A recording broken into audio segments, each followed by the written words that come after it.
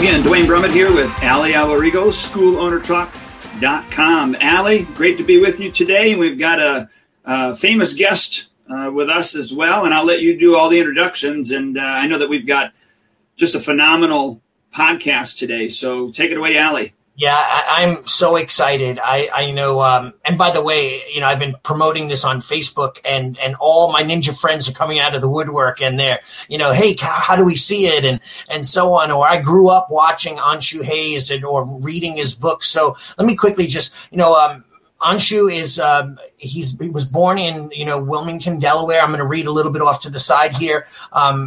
Then raised in Dayton, Ohio, graduated from Fairmont West High School in Kettering, Ohio. You then attended Miami University in Ohio, and reportedly you heard that I'm reading this too from a thing I found on the internet, that you stayed and heard that there was a judo club in the school. And it turned out to be a Korean Tank Judo program, not judo, but you stayed in and you graduated from that high school with a degree in Bachelor of Arts and majored in speech and theater. You're also the author, and I think I counted it today, about 16 different books you are the author of. And you did choreography on movies. You're a world-renowned public speaker. You did bodyguarding and security for the Dalai Lama. But I know you as a ninja teacher. I followed you since I was, starting my journey in ninjutsu. And I read all your books and got to meet you, and we became friends. And I'm so honored just to know you and be a part of, your circle, and, be able to say that I know you. People are like, oh, you know Stephen Hayes? I'm like, yeah, he's a great, great guy. And I'm just so honored to have you on the call today. And then eventually you went on to train in ninjutsu and went to Japan. And that story is just a magical one, so I won't talk too much about it. I want you to do that. But I know that you trained under Tanimura Sensei, who I trained under, and then you moved on to train with his senior, which was Hatsumi Sensei, and you became one of the most world-renowned and famous American ninjutsu teachers everywhere. So anyway, without further ado, I'm just honored to have you on the call. So thank you for being here. And by the way, you're at your dojo, which is absolutely gorgeous. So thank you for being here today. Oh, well, thanks for having me on the show here. Looking forward to this. See what we can cover. I'm at this is my house dojo. I also have another public dojo that's in Dayton, Ohio. It's about 8 miles from my house. That's where we do most of the teaching.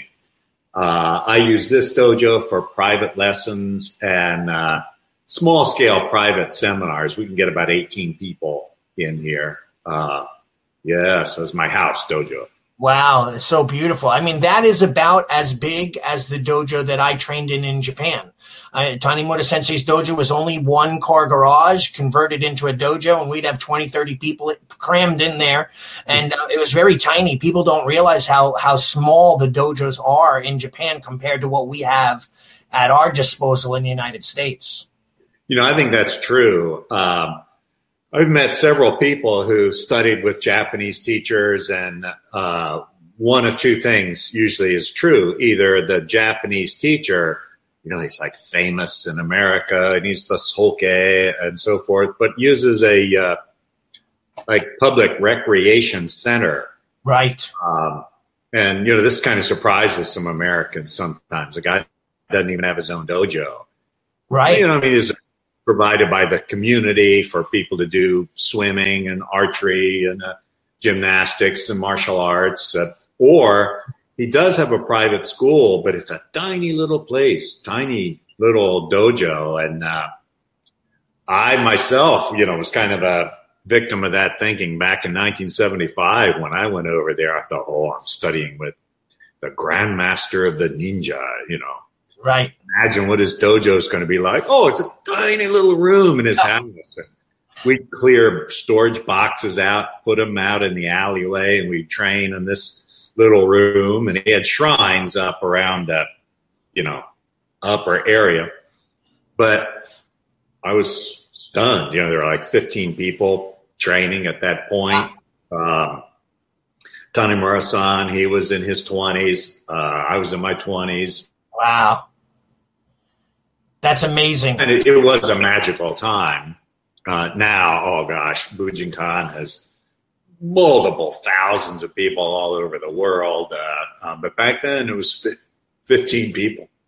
Yeah, and did you find, and was it back then too, that a lot of the people were Americans that were training in Japan, or was it mostly Japanese when you started? No Americans. I was the only American. Yeah, all Japanese. It was all Japanese. There was a French guy. There was a French guy who was there who helped me, quite a bit, find the place. And right. So, but no, it was all Japanese.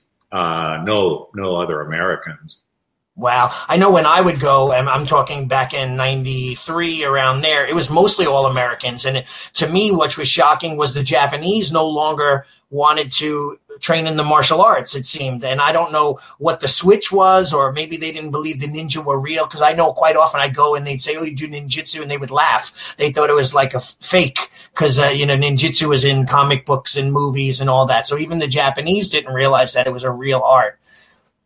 Well, you think about a young Japanese after the war, young Japanese, they want to be with it. And so Western sports are much more popular. Martial arts are seen something that their father or maybe their grandfather did. That's not cool, old people's thing. So, maybe it would be akin to, I don't know, somebody doing black powder musket shooting, and they dress up in fringe jackets, and right. Probably a lot of graybeards there, not a lot of young kids. I mean, it's that way culturally. Japan is I think it's the most civilized industrial country in the world. You're not going to get in a fight in Japan. Mm-hmm. I mean, there are places you can go if you really want to get in a fight. But you never run into fights on the street. Everybody's very polite to each other. So self-defense isn't important. Maybe for fitness or for cultural preservation reasons, some people are interested. But now you're getting into the old people kind of a thing, and young ones, they want to do soccer or baseball, something like that. So it kind of makes sense, Certainly does. So tell us a little bit about your journey. I mean, you did start in around 1970 in ninjutsu. By 75, where you were training in the Bujinkan system down in Japan and in Nodashi, right? And you were there with the two ninja masters in Japan now that are known as Tanimura Sensei and Hatsumi Sensei, other than all the other offshoots. You trained with both of them and got to experience that, and that was your start in ninjutsu, and then you went on to being one of the most senior ranks in the organization. So tell us a little bit about your time there and when you first went. Well, when I first went, I expected something like the Judo Kodokan, a giant place with lots of people training. Headmaster's old house. He's since built a brand new palatial place. Ninjutsu's big money now. Yeah.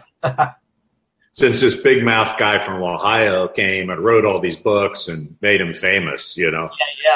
A few more than 15 training with him now. So when I first got there, I met with Hatsumi Sensei, and he brought Tanimura-san Sensei along also to an inn that I was staying at. And, we had several hours of interview, and he said, oh, tomorrow you can train with Tanimura-san at his house. Oh, I was just so honored, like right away I could train with him. And years later, Rumiko was talking with Fumio Manaka, who's like another very senior guy who has, he left the Bujinkan, like Tanimura-san left the Bujinkan, started his own organization, teaching the way he wanted to teach.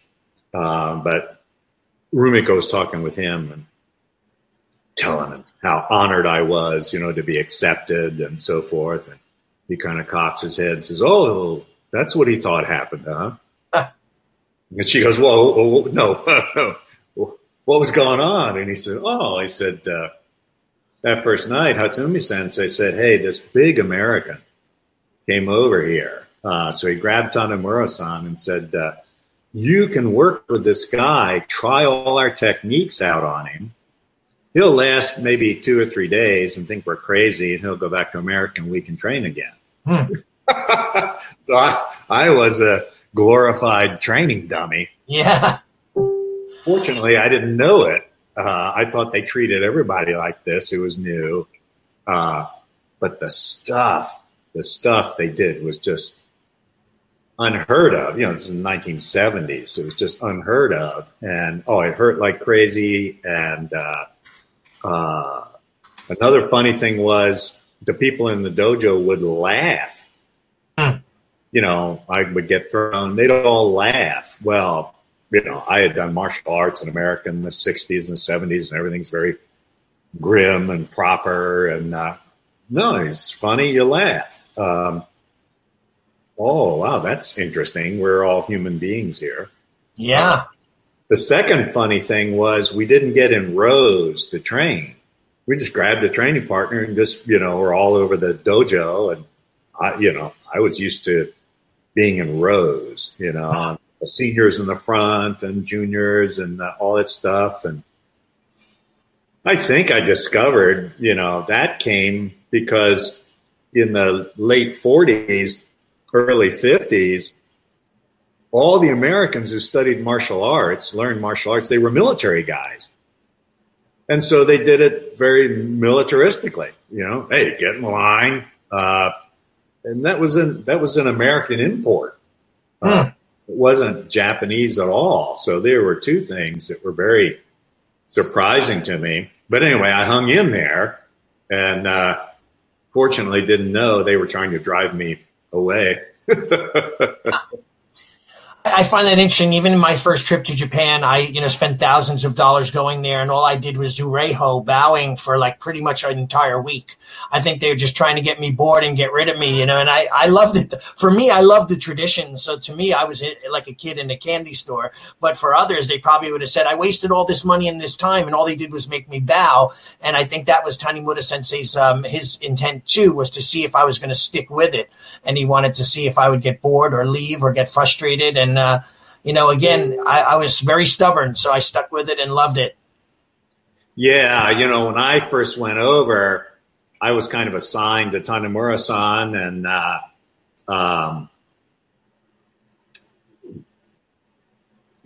he and I are so, or at that time, we were so alike in our personalities that it didn't work out. It did not work out. Yeah. As you know, Mr. Tanemura is very, very proper. Right. And, much emphasis on Veigi, respect and so forth. So I was supposed to be his student, and so I would go to the police gym where he taught. But I wasn't a Japanese policeman, so I wasn't allowed to train. I was just supposed to sit there and watch. And after a while, I have a 4-year cultural visa to stay in Japan. And so I asked Hatsumi Sensei, I said, with Mr. Tanemura, I'm not allowed to train because of the police dojo. Could I come here? And he said, oh, yeah, sure. So I started going to Hatsumi Sensei's dojo, and kind of back door became his student. Yeah. And now Hatsumi and Tanemura, so different. Hatsumi Sensei's a wisecracker. He shows up with funny shirts on, and now he dyes his hair purple, and right. He's a real iconoclast, but, that's kind of what I needed back in the 70s. Somebody just to scramble my brain, and really everything I did was, questionable. is this real? Are they teaching me the real thing, or are they just screwing around with me because I'm a foreigner? I had to make that decision on everything that was taught to me. So it really taught me to be an investigator and not take everything on surface value. Hey, if I could reverse this, when you went to Japan, why did you choose Mr. Tanimura as opposed to Mr. Hatsumi? I was actually introduced to him through some seminars in the United States. He was out here in Long Island, and I was invited by another instructor and my teacher, the American Ninjutsu teacher, Felix Vasquez. We all went to the seminar with Tanimura Sensei. And so that was it. But I also met you that way as well, with Robert Hansen had brought you in, and I met you at one of the seminars, and Gian Vasquez and I also went and trained with you. But then I had asked, when I went to Tanimura Sensei, I asked him if I could come to Japan and train, and he basically blew me off and said, yeah, sure. And he signed a picture and gave it to me. But I came back after again and again to a few seminars, and finally he said I could come there. And I went with Robert Hansen and a group of people to Japan, and that was history. So it was interesting that I ended up with him, right? Destiny. So yeah. I have a great question for you. So do you feel that the classical martial arts, what you've witnessed in Japan, real traditional arts, and the direction that martial arts are going in modern day history with MMA and BJJ and sport, what do you feel? Where's the direction of the martial arts going? What's your thoughts on that? Well, that's a really difficult question. It's one I face every day. I've been doing martial arts for 51 years now, and I've been teaching for so many years. And I tell friends, after all that time, I still don't know what my customers are looking for. Can you imagine any other business? Right. Where 51 years, you don't know what your customers are looking for? No, they all tell me, I want to get in shape, maybe study a little self-defense. But and I know that's just some acceptable thing to say. They have deep reasons why they're studying martial arts, and they may not even tell us. Right. Not tell us. So I see on one hand, there's these very classical martial arts where, everyone bows and, proper kama and so forth, very classical martial arts, may or may not relate to self-defense in the real world today. Mm-hmm. And a real true classical martial artist would say, well, it's not self-defense. We're keeping alive a culture. We're practicing with the sword and exactly the way the sword would be used. This was taught by people who maybe had never been in a war or never been in a battle. So it was very important to teach it exactly the way it had been taught by the people who were in wars or battles. Right. So, it's very classic. You don't change anything. On the other hand, there's the, very popular MMA and, BJJ and all these initial martial arts. And, hey, if it doesn't work, throw it out. And it changes. It changes what people are doing.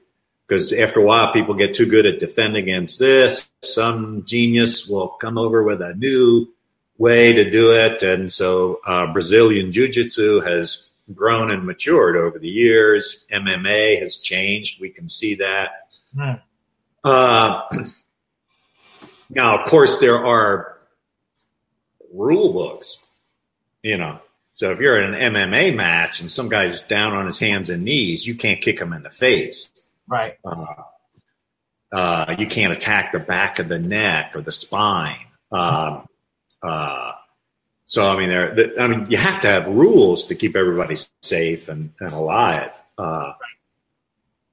But also that doesn't relate to self-defense because you get two athletes who are about the same weight and same capability out on the street. No, it's two wise guys and an innocent person who doesn't know what's happening. they may be 40 years old against a couple of 28-year-olds. You got to fight dirty. You got to fight dirty. And so here's the classics and the MMA, BJJ. I think I'm kind of a third reality, and that is, how are you going to survive on the streets? So we teach physical techniques, but we also have a lot of mental aspect. What is this guy trying to set me up?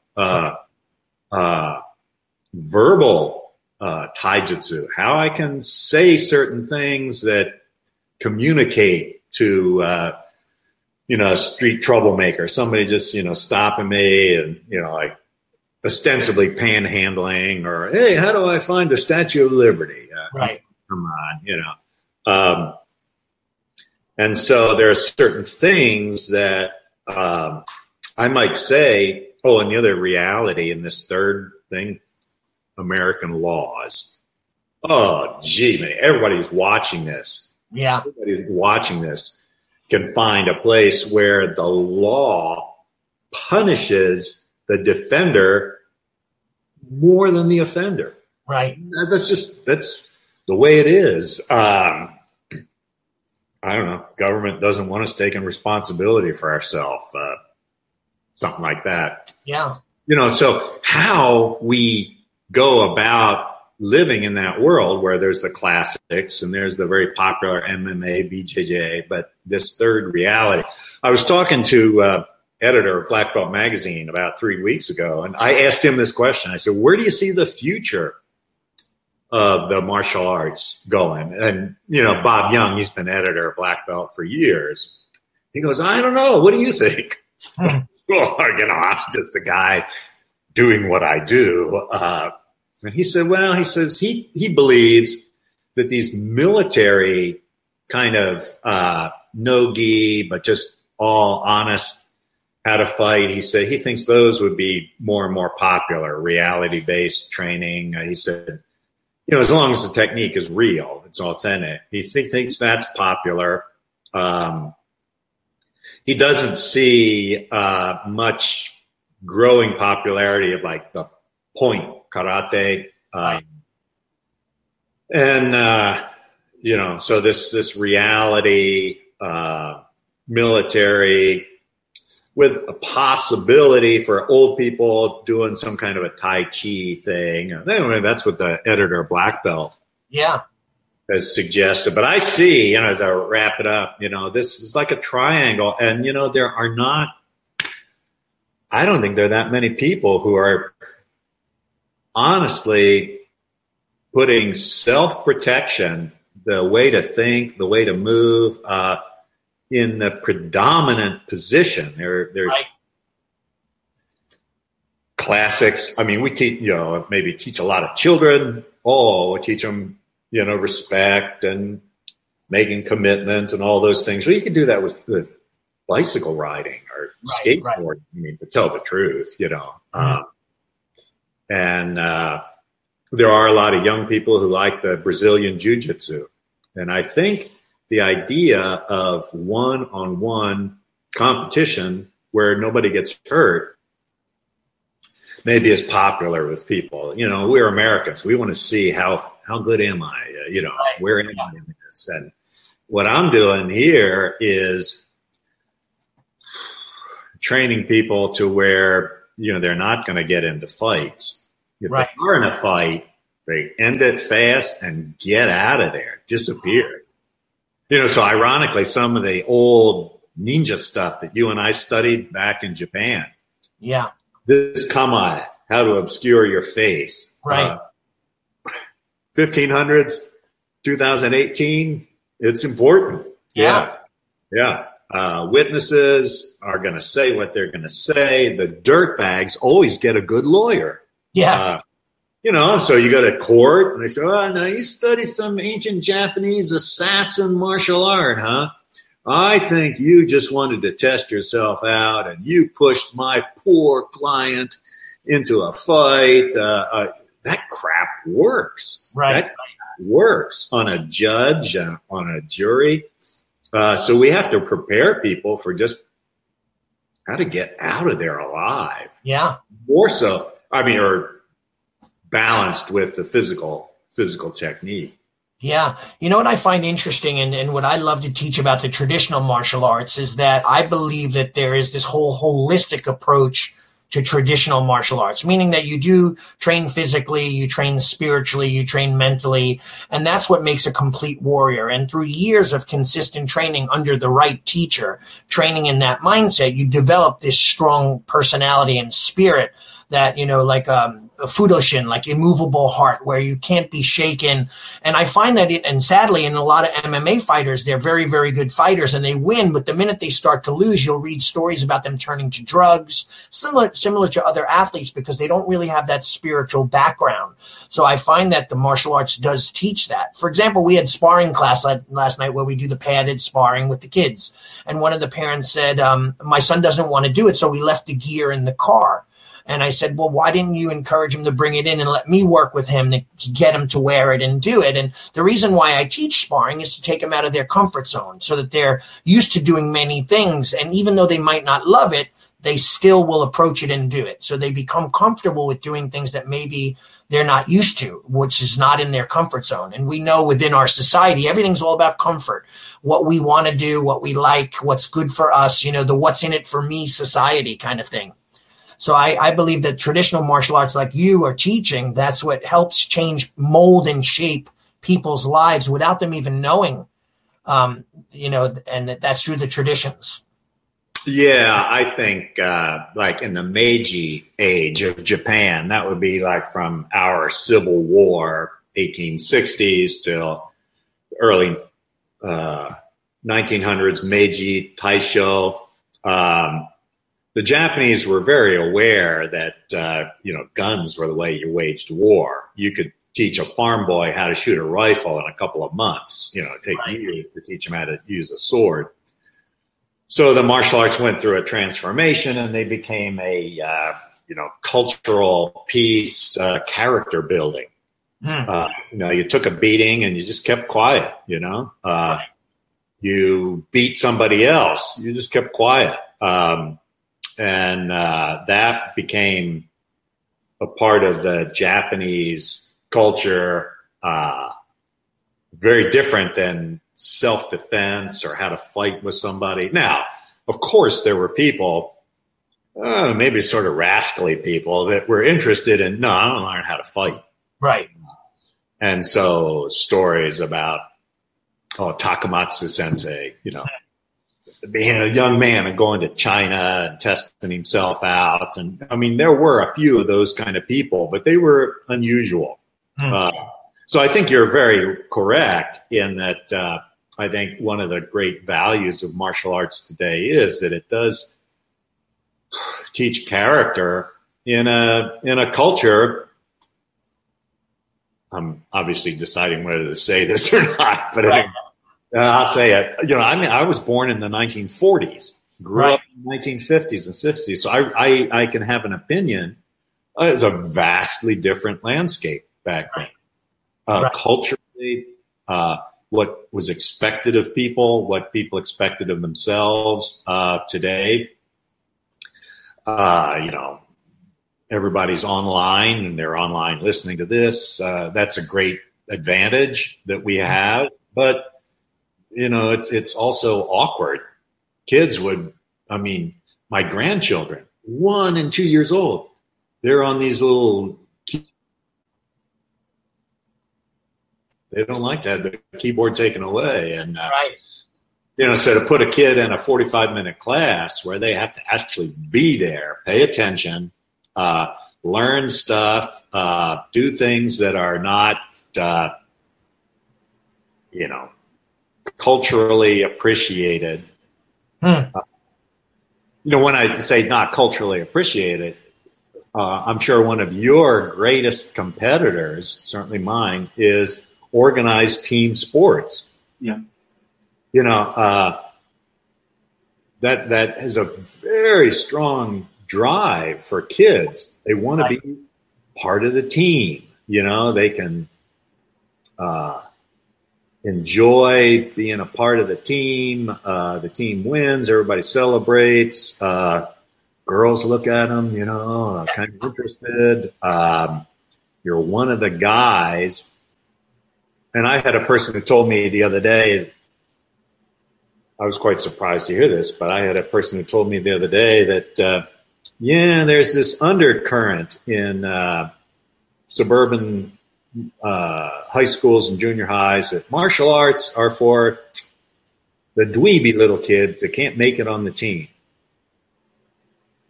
Wow. I mean, that's she's so different from the 60s and 70s, when it was cool. If you knew martial arts, people looked up to you. They feared you. They were, they thought you were cool. You're right, though. It has taken that turn a little bit. Duane, what you were going to say something? Well, I was going to say, with regards to, we did a podcast that was called Your Martial Arts School, The Last Line of Defense Against Wussification. And that was the title of our podcast. And if anybody wants to find that, they can go to schoolownertalk.com/160. That's our 160th podcast. But I do believe, and I think that's kind of what you touched on, is the fact that, I believe that the martial arts is really the last line of defense when it comes to the wussification of our kids, teaching them the values that they need in order to be productive citizens in society. And I think what's unique about what we do is that we strategically do it. Even a poorly run martial arts school is strategically doing it just because of the martial way about it. Never mind the fact that if it's a professionally run, and when I say professionally, I don't necessarily mean commercial. It could be a small little dojo in your garage that you are instilling those things strategically on purpose. But we are, I believe, the last line of defense when it comes to those type of things in our society, especially in America. And I guess I'd kind of like you to maybe agree with me, disagree with me, but what are your thoughts on that? No, I agree. But I think it goes back to the culture. These schools out here where I live, for years now, they've had what they call a zero tolerance policy. So some kid's getting smacked around or beat up. If he defends himself, he too expelled.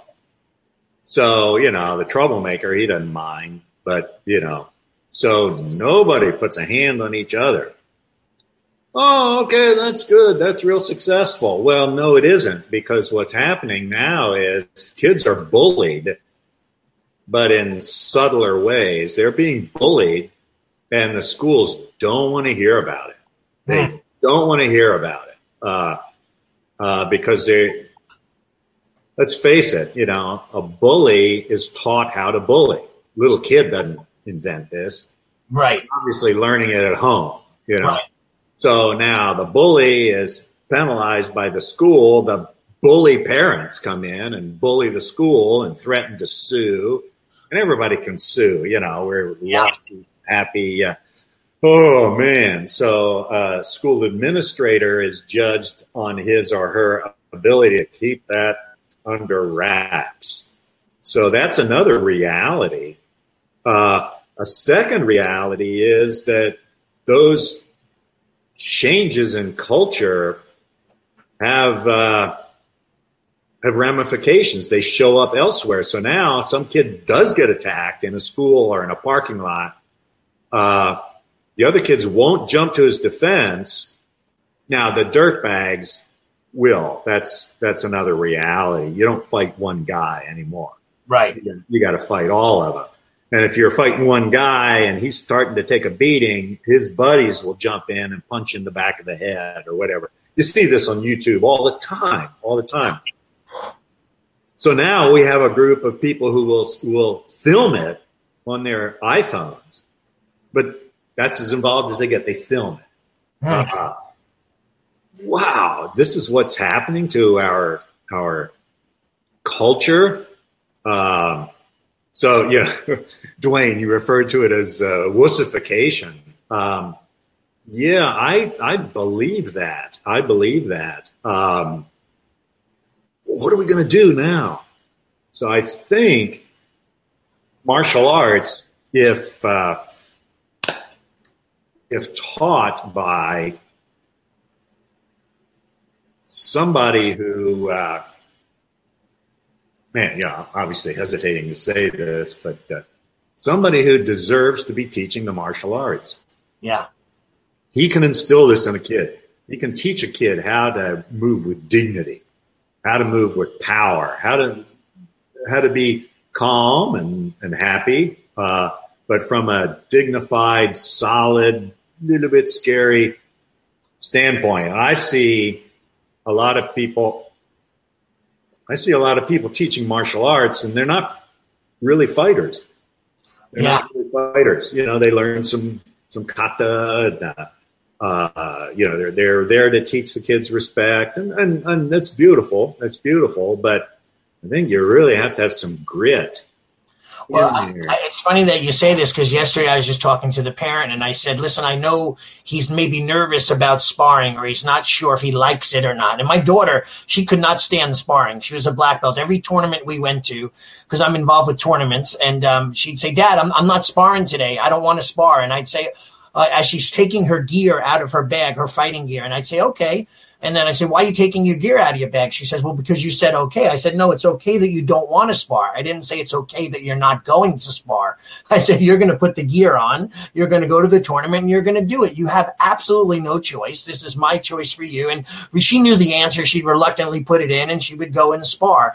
And I think that sometimes we need that person to push us. And I always looked at my teachers, whether it be Tanimura Sensei or Tuhan Chris Sayaka of the Sayak fighting system, or, my teacher from America, Felix Vasquez.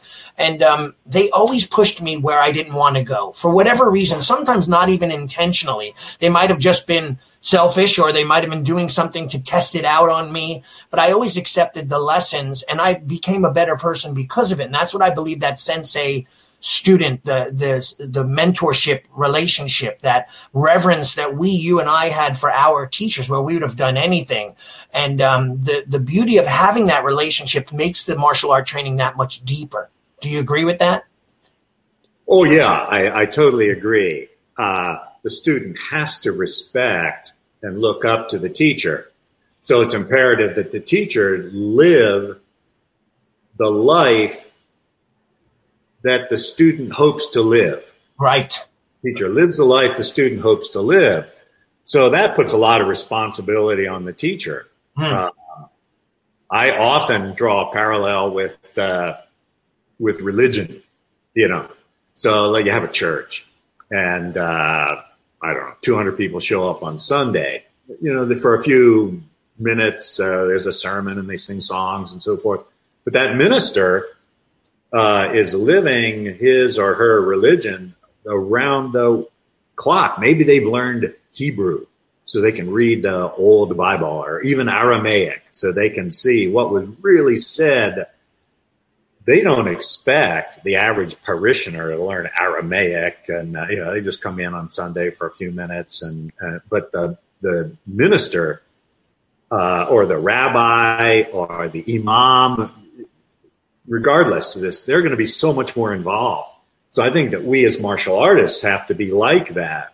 The things that we know, the things that we've been through that determine our character, the way we talk, the way we move, even when we don't say anything, the way we relate is convincing. So you have this little girl who's going to put her gear on because Sensei Allie said she's going to spar. Right. Accepts that. Now, counter to that, with our current culture, I know you probably have parents that say the same thing. They have a 7-year-old sitting there and they go, well, he just doesn't think it's fun. Right. No, I never promised it was going to be fun. Right. Religious instruction, or learning how to eat with a fork, toilet training. It's not fun, but right. how to do it, and then they turn to this little kid and go, you're a big boy now. You make up your mind. Do you want to do it? No, he's not a big boy. Exactly. He's a little boy. He needs his father or mother to tell him what to do. Right. Parents are all squishy and, they don't want to make that decision for their child. Their child has found that the magic words are, it's not fun. Right. Oh, I hate to make them do something that's not fun. I would always joke with my daughter's mom, and she'd say, oh, she doesn't want to grapple in a grappling tournament. It's, we don't want to upset her. And I said, don't worry, she's not going to turn into a stripper because I forced her to do grappling. She's not going to become a heroin addict because I was a good dad and stayed on top of her. My goal, of course, is to stick with those rules and those morals and that integrity. And I do that as a sensei now. And you're right. And Duane, we talk about this all the time. It's not easy to be that sensei because you do have parents who are like, oh, who does he think he is? I'm paying him to teach my kid how to learn martial arts. And they forget that there's so much that goes into that. And I wish society just understood that more. And like you said before, if a student has reverence for their sensei, the lesson is so much more deeper and accepted that the lesson is that much more impactful for them. Like reverence for us is no big deal, but we don't care if they're bowing and in awe of us. But if they have that reverence, they will get a deeper lesson because what we teach them, they'll listen to. They'll accept it. They'll look for a deeper meaning, right? But they have to have trust and reverence in their instructor to do that. Yeah. Duane, I'm sorry. I don't know you. Do you have a school? Do you teach? I do. Yes, sir. Oh, okay. Duane has a Christian martial arts school, and he has a rather large school, and it's interesting. Yeah. Where is that? It's just about 55 miles south of Chicago. Oh, okay. Okay. And do you find that works for you, being known as a Christian martial arts school?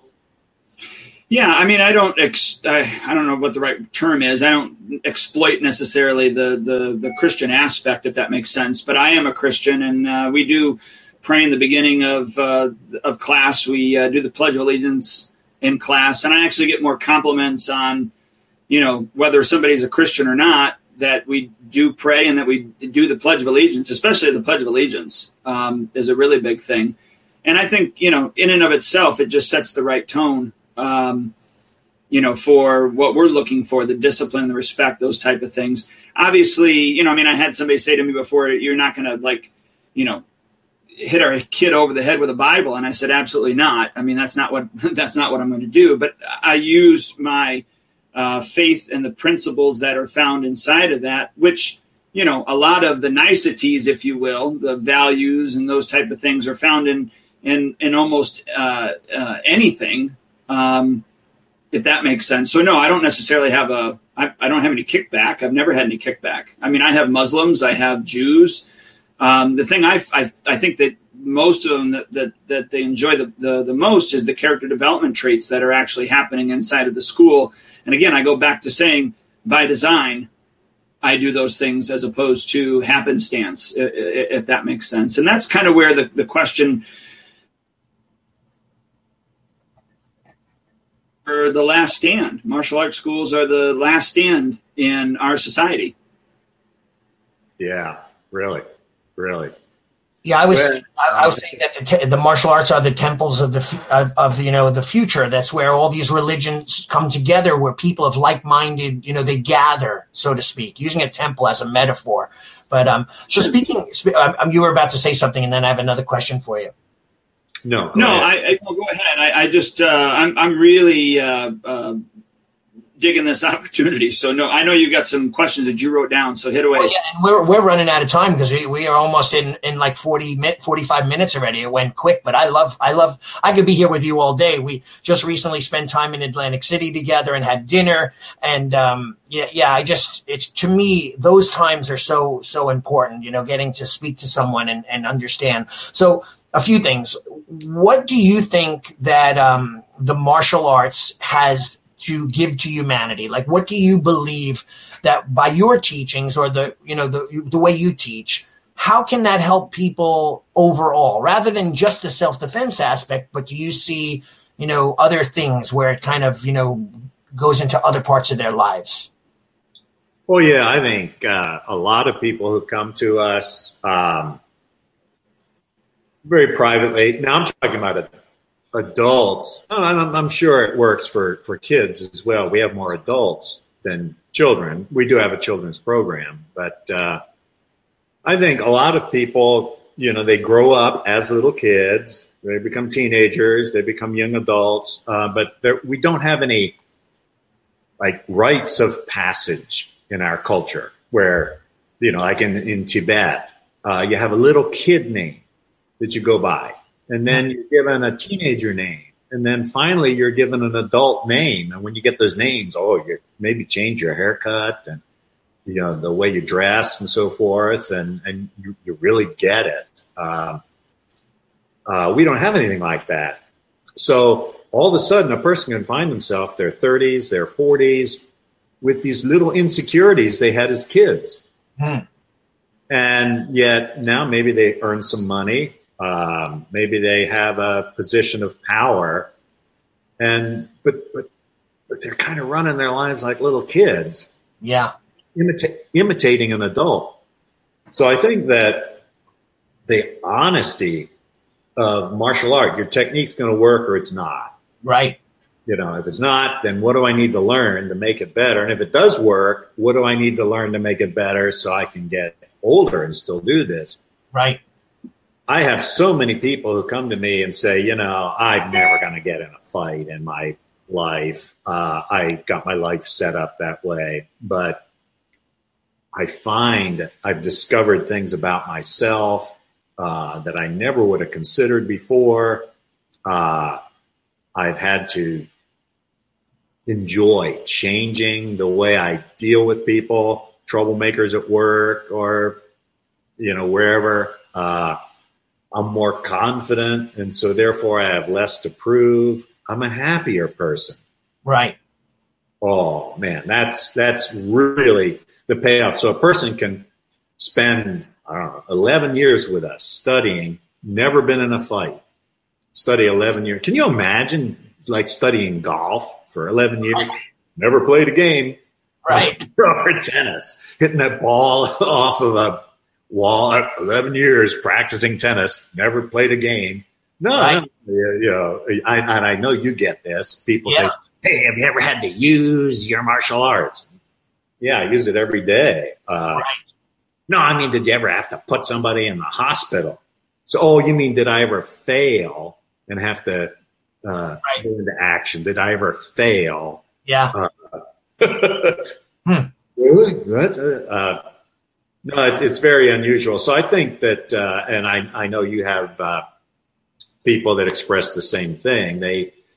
They're more at peace with themselves. They're more at ease. But you have to teach people. We teach people, I don't know, how to talk to somebody else.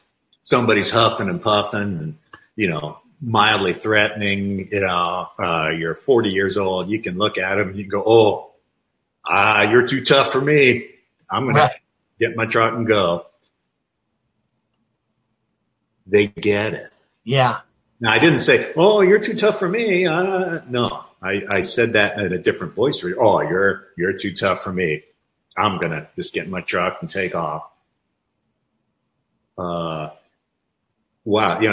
There's that tone of voice or, somebody threatening to, kick your butt and all this. Oh, man, you're the third person today that wants to kick my butt. I'm just rubbing everybody the wrong way. Excuse me, I apologize. I'm going to get my truck and take off. But, there's a way that you can deliver that with humor that the bully kind of gets. This guy's a little too confident. I didn't say, you're the third person I've bought. No. It comes from level. But we teach people these things. We have a series of 5 elements. Right. How you relate to another person. So it's kind of like a holographic sphere. And people are educated in that on the way to black belt.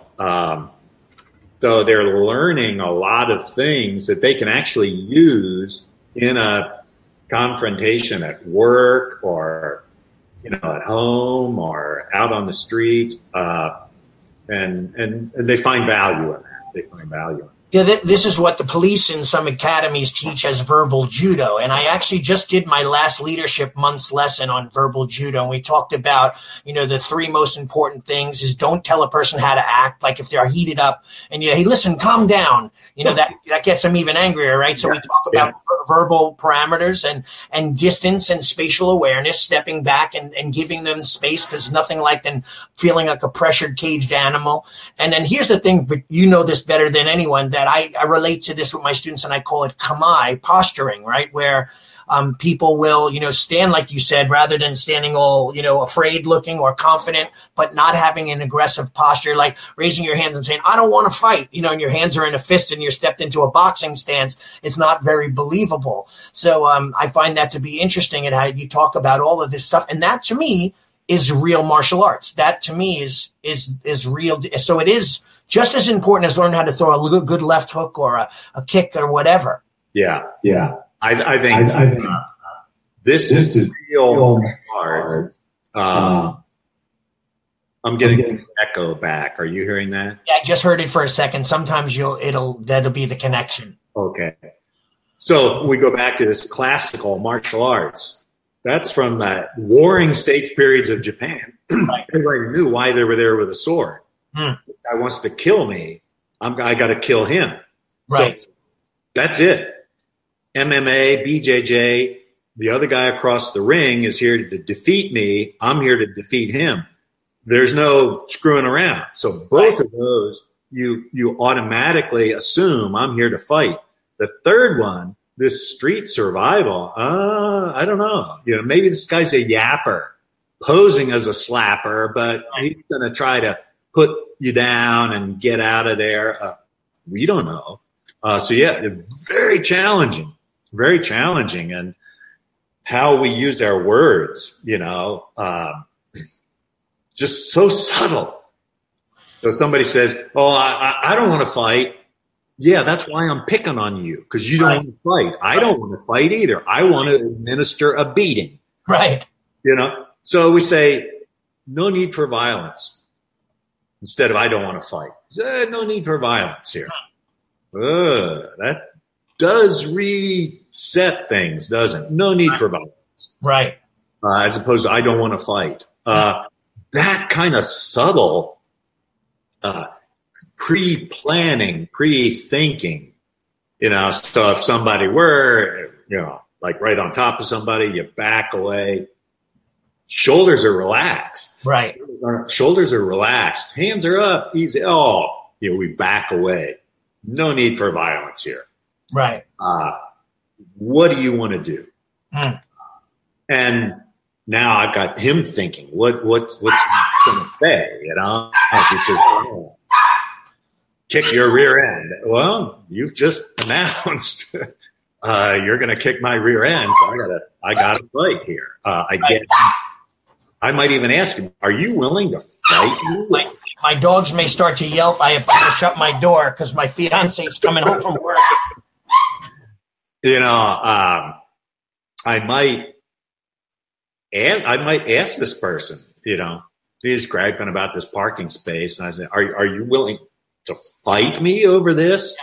Yeah. He's going to say, well, no, blah, blah, blah. Or he's going to say yes. And now, man, he announced he was going to fight me. Right. So how I use my language to stay ahead of, a troublemaker in our culture with all its crazy laws. It's a very complex, this third realm of self-defense. This isn't something you just tack on at the end of a classical workout we'll do a little self-defense. No, our program is totally self-defense, and we have belts in there. Yeah. It's totally self-defense. We don't teach anything that is artistic. Now, advanced people look pretty. They look amazing when they move, but there's nothing that's like an art form. There's no competition. It's everything is self-defense, and we really have to be very aware. That's very demanding of people. Yeah. Well, I'm going to read to you some of this. We've gotten such great response, over 44 comments while we're sitting here just talking. And people are posting, as we're talking. So it's hard for me to sometimes put it to context, because you might have said something and they wrote, excellent discussion and a vital input, but I don't remember where it came from. But some of the ones were, the greatest lesson that I've ever learned in the martial art training is the ability to use my wisdom that I've acquired from martial arts to diffuse a situation. That was by Durand Howard, which is exactly what we're talking about, right? No, being smarter than the opponent. And that's strategy. Isn't that, the strategy in ninjutsu or nimpo and in battle strategy? It's just maybe broken down into modern day strategy of combat, or how to overcome a bully by using your words and all these things, right? Yeah. Ultimately, what I'm looking at from this the self-defense standpoint is, how do I win? Right. How do I win? Now, how do I define winning? Right. I, as a 70-year-old grandfather guy, define winning as getting home healthy and happy. That's it. So right. Some knucklehead is going to, confront me and, oh man, I could take you. Oh yeah. I'm sure you could, son. Right. Got to get home happy and healthy. So I'll see you around, or I could make some wisecrack like, well, don't have time to go around giving out free private lessons. So right. I'll let you go this time. Right. But that's my definition of winning. Somebody else has a different definition of winning. Yeah. I want people to respect me. Good luck, pal. Right. This crazy world of getting people to respect you when you have nothing, that commands respect. That's, like underclass cultural thing. So how do you define winning? And then what's that going to look like? Yeah. That's amazing. Yeah, I guess later on you could read. There's so many really great comments. There's a lot of really great martial art masters on here, some that I know from Long Island. My students who run my school in Bermuda, they're in awe of they're like, you're going to speak to Stephen Hayes today. They're all excited over there. But I'm just honored to have you here. And Duane, do you have any final questions? Before we have Anshu close up with any final comments, do you have anything you'd like to ask? Yeah, well, we had from Frank here, he said that you said lining up in rank was a military influence. What about wearing like belts and gis and those type of things? Were those, when you originally trained in Japan, did they have, uniforms and, belts and a system like that? Or was it just hodgepodge? I remember, Anshu, you did a speech on this at one of the conventions, actually, and you referred to gis as undergarments, and right. So can you tell a little bit about that? Like you said, everyone's wearing their underwear, basically. Yeah, well, I mean, like back in the old days, the samurai would take their beautiful silk garments off, and they'd be in these linen white underwear, and that's what you would train in. So I'd say that's like wearing a pair of running shorts and a tank top today. That's what we train in. The gi, becomes some special thing. Originally in 1980s, when I came back, I didn't wear a gi. I wore black fatigue pants and a black T-shirt, and we had a fatigue jacket. And that's what we trained in until about 1983, when people sort of demanded we wear gis like they did in Japan. And so we went to a gi. But 1982, when Hatsumi Sensei came over to our festival, he wanted those fatigue pants and T-shirt. That's what he wore for the whole festival, because that's what we were wearing. So part of me kind of longs to go back to that, Yeah, Western attire for a very Western martial arts. So that's who said that? Frank said that. That's a very good observation. Yeah. Wow, great. I'm kind of curious. I know that we need to wrap it up, but sir, is there anything that that we haven't asked or said that you would like to make sure that everybody hears from you before we end tonight, or today, I should say? Good takeaway of some sort. Well, I've got 51 years of experience in martial arts, so there's a whole lot more I could say.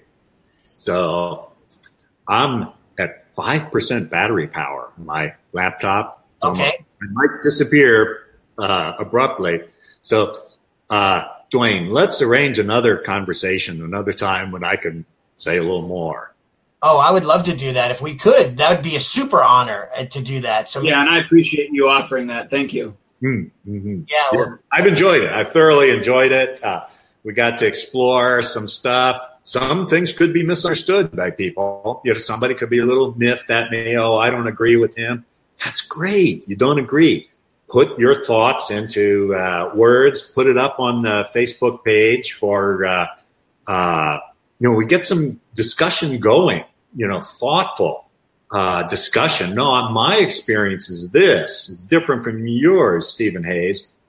Very cool. Very cool. There's a big world out there. I think just as long as we keep it cheerful and, positive, benefit to everybody. Everybody's got an opinion. Write it all in there and let's see what you got to say. Awesome. Anshu, I'm honored. Duane, just so cool to have this honored guest with us. And, of course, being with you again and doing another what is this, our 160? This is 164. 164 podcast for us and live video. So, Anshu, I'm honored. Thank you so much for sharing your gorgeous dojo with us, your knowledge. I'm thankful to be your friend, and I appreciate everything you've given us. So thank you very much. Oh, thank you. Okay, Allie. Thank you, Allie. And Duane, great getting to know you.